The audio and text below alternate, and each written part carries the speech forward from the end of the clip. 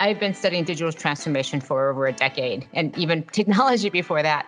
And what I find that it's never about the technology. I mean, the technology is extremely important, but it's much more about the relationships that are impacted by those technologies. That's why it's hard to change.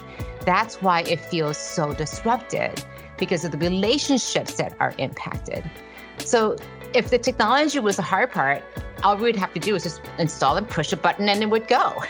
And then you run into this thing called people and change. So it's not the digital part that's hard, it's the transformation part of digital transformation that's hard. Welcome to the Next Gen Banker podcast, where we explore what's next in banking and talk with the innovators responsible for creating positive change in the financial sector. I'm your host, David Reiling, and I am very excited to welcome Charlene Lee as our guest today. Charlene, thank you for being on the Next Gen Banker podcast. Thank you so much for having me. Well, Charlene, I love the topic of disruption and disrupting businesses. You have such a positive outlook on it. And so, but before we dive into that big, hairy topic of disruption, need to give our global listeners just a little background on your bio. And so, interesting background, in my opinion, started in the newspaper industry in the 1990s, helping with the transformation to online publishing. You worked for Forrester Research as a principal analyst, covering interactive advertising, search marketing, and the rise of social media during the early 2000s. And then you started your own company, The Entrepreneurial Thing, Altimeter, a research and consulting company helping businesses and leaders thrive through changes, problems, and transformations.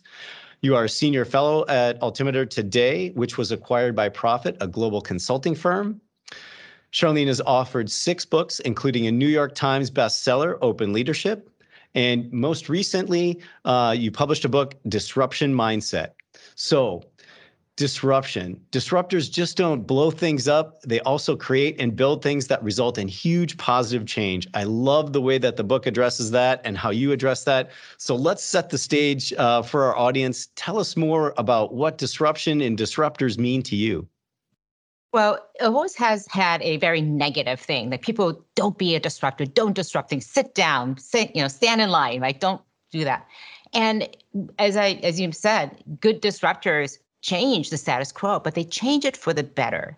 And so these amazing disruptive leaders are focused on growth and all sorts of different types of growth. Revenue growth, societal impact growth, personal growth, whatever the type of growth is, but the growth implies change from today into something better. So disruptors are always looking for, what could we do better? And one of the reasons why we feel so disrupted is because relationships are changing as you're going through all of these changes. And so until those things are put back together again, we feel disrupted. And Charlene, one of the things you brought out, I listened to one of your TED Talks that really strikes me, is that when you talked about disruption in the growth mindset that goes with that, it wasn't like your typical, boy, we're going to grow 3 to 5% or something like that, that quite frankly bores me to death. It was really transformational change. It was 10x. It was exponential type of growth. And that, I think, really does speak to disruption. How do you think about growth in those terms? But because people oftentimes ask me, like, how do we grow? What kind of disruptions can we create to grow? And I think we got it backwards. It's actually growth that creates disruption. It's when you're growing at exponential rates, where you're having to make so many changes, that's when you feel disrupted, because nothing is the way you're expected it to be. There's a huge amount of uncertainty. And so but frankly, that's the kind of growth we need. There are so many problems that we face in the world as individuals, organizations, as society. We're not going to get to where we need to be through incremental change. So if we're going to change, I believe, let's go for the biggest change we are capable of, not with what we're comfortable with. Yeah. And, if I always say that the beauty is in the problem. And if I had to think of, well, why don't you just pick a big problem then? Because the big disruption or the big innovation sits within that in which to move forward. I have to ask you from the standpoint of, it seems like I can't go through a week without the conversation around digital transformation. And so when we think of disruption and the impact that digital and technology have in regards to our world today, how do you think about the rapid pace of technology and digital transformation? How do, let's say, particularly bankers, think about using that digital to be to be disruptive in that positive way? Right. Again, I've been studying digital transformation for over a decade and even technology before that. And what I find out, it's never about the technology. I mean, the technology is extremely important, but it's much more about the relationships that are impacted by those technologies. That's why it's hard to change. That's why it feels so disrupted, because of the relationships that are impacted. So if the technology was the hard part, all we'd have to do is just install and push a button and it would go. And then you run into this thing called people and change. So it's not the digital part that's hard, it's the transformation part of digital transformation that's hard. And what I found with disruption strategies and disruptors, they actually prepare for that difficult times. They know it's going to be difficult. Whereas people who think digital transformation is going to be straightforward, it's going to be easy, it's going to be not a huge amount of change, and they sell it that way, guarantee you they will not be successful because they're not Got prepared.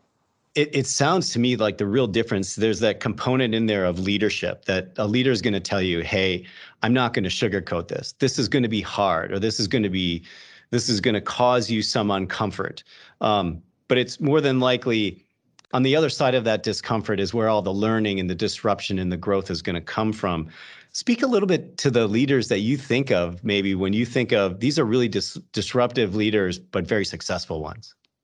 Right. I mean, there's so many, but I think about he's no longer the CEO, but John Legere at T-Mobile, who completely led a huge turnaround for the company, making it into the Un-carrier, and personally became literally a symbol of what transformation could look like. He was a buttoned-up AT&T executive, coat and tie, white shirt, started wearing basically just black and magenta all the time, grew his hair long, was a total rebel, fit the role perfectly. So it was a transformation of the company, but also a transformation of the leader right there. And he was so focused on customers, so incredibly focused on listening to them. He would spend hours every day personally engaging with people on Twitter, on Facebook, on Instagram, wherever people were, to really show, yeah, we are here and it starts with me. We are here listening to you and it starts with me. Wow. Fantastic. I mean, what an authentic leader from that standpoint, from that ground up. And now you work with leaders and companies to create strategies that disrupt. What goes into creating such a type of strategy? It's actually pretty simple, but not easy. And that is to look to your future customer. And it's kind of weird because people think, well, I am focused on my customers. I'm customer centric. And I go, but you're focused on the customer of today. That's great, but you actually have to focus on the customer of the future. Because if you know where you want to go, that's the basis of strategy, then you make the preparations and you make the choices today to be able to be in that future. And the only way you can do that is to literally go out there and try to see what the future looks like. And this is really hard because the future isn't 100% given. It's uncertain. And we as leaders like to have things buttoned up, all sewn up. I can guarantee you and deliver these results to you. And being a disruptor and thinking about a disruption strategy means you're comfortable, very comfortable with uncertainty. You have a very healthy relationship with failure. And you're also able to realize that you're not in control and really bring up agency across your organization so that every single person sees themselves as a leader. That's fantastic. Otherwise, you can't move fast. You can't move Right. at the speed that your future customers demand. And I often tell my board when they ask me, like, Dave, what do you really do? And I'm like, my whole job is to go out into the universe, see what the future looks like, and bring it back here. That is my job, is to now move you from the past to the present. Now we're going to move into the future in terms of what's that to look like. Is there any tip that you could give, though? I really think it's fascinating to me, and you're really onto something from the standpoint of who is the customer of the future? Is there any learnings that you've seen or tips or tricks as to how do you discover that? Yes, I would say if you're not used to looking to the future, look close in. Look at your customer base and what is called the adjacent user. It's not your core user, but just one step away. They are mildly unhappy with you, or they have told you over and over again, you don't serve my needs really well. Instead of dismissing them as cranky customers, really look and say, what would we have to do to serve them better? Does this person represent a larger market opportunity for us? Instead of always saying, where's the product market fit? Where's our sweet spot? Of course, you have to do that. But where is it going to be in the future? And sometimes you have to let go of any ego and really listen to them and say, wow, no, we don't serve your needs. Yeah. And look at all the changes we would have to do. Can we do this? Is it worthwhile? And make all those prioritizations that you have to do. So I'm going to take you back because you started out by really kind of cementing in a lot of the uncomfortableness of disruption is about change in relationships.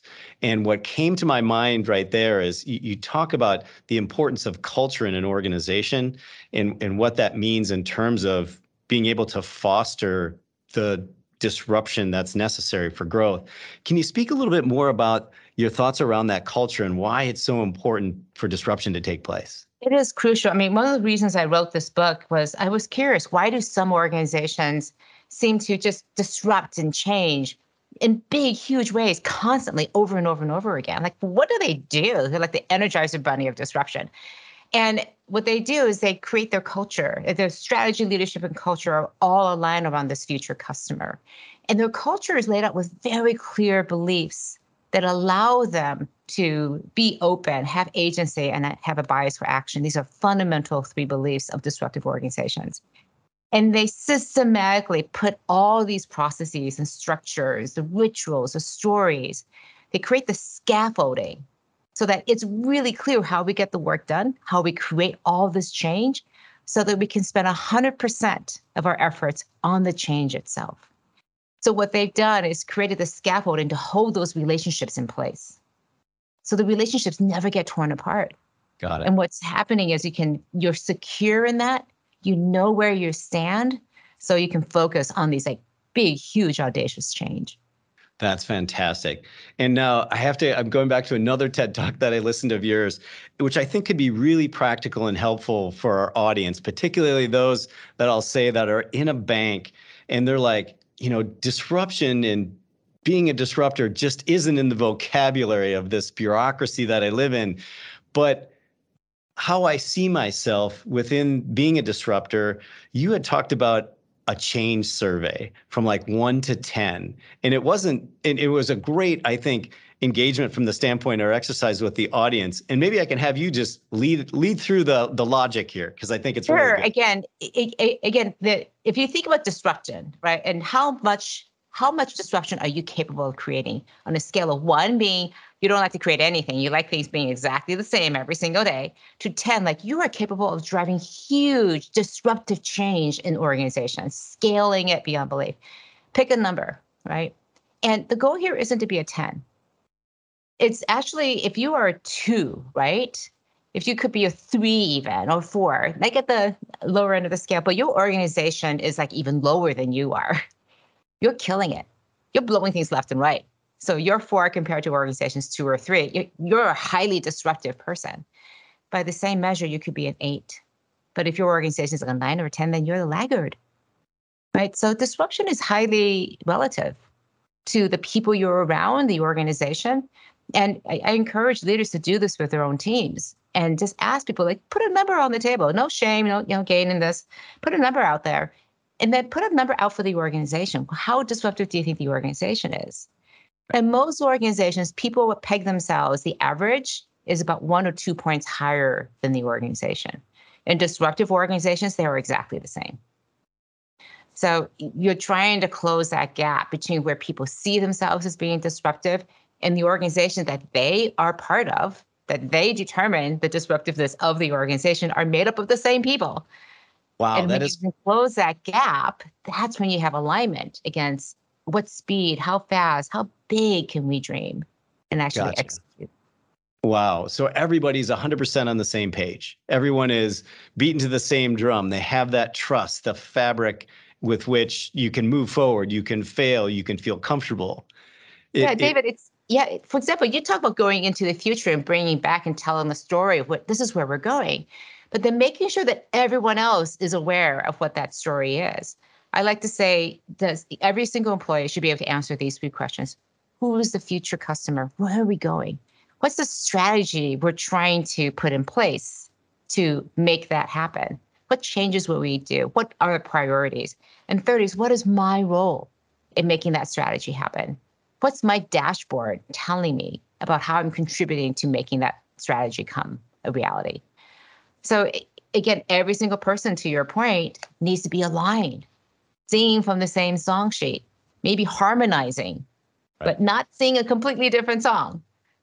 But that is so essential. That's the role of the leader, to tell people where we're going, make sure everyone's aligned, and then make sure everyone has the resources to get there. Gotcha.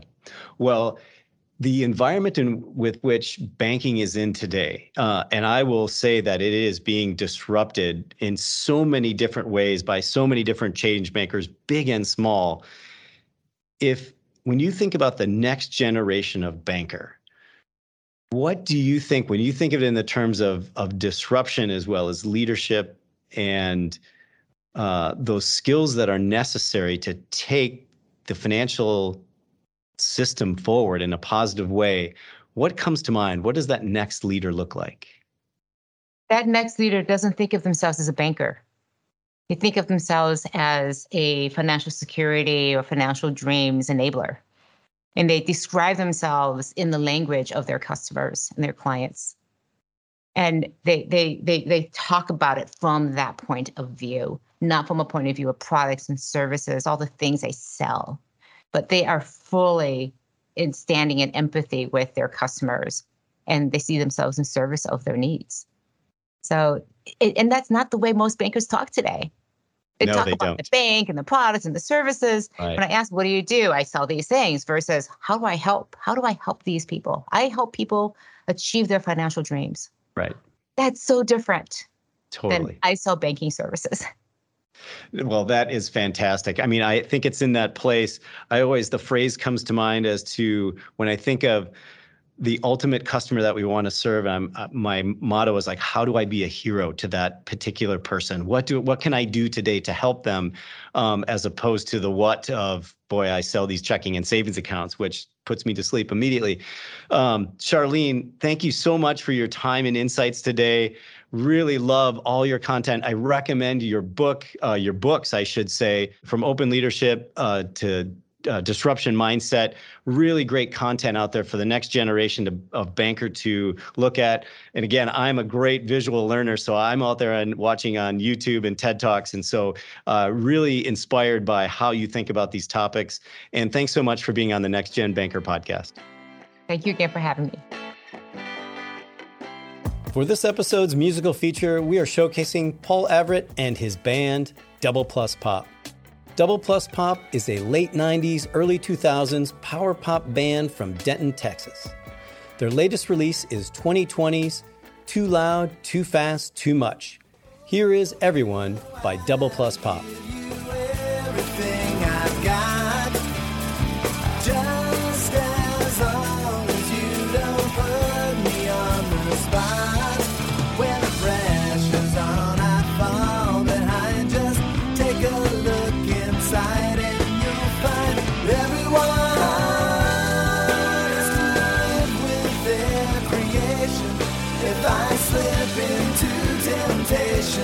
I'll take comfort that I am not the only one.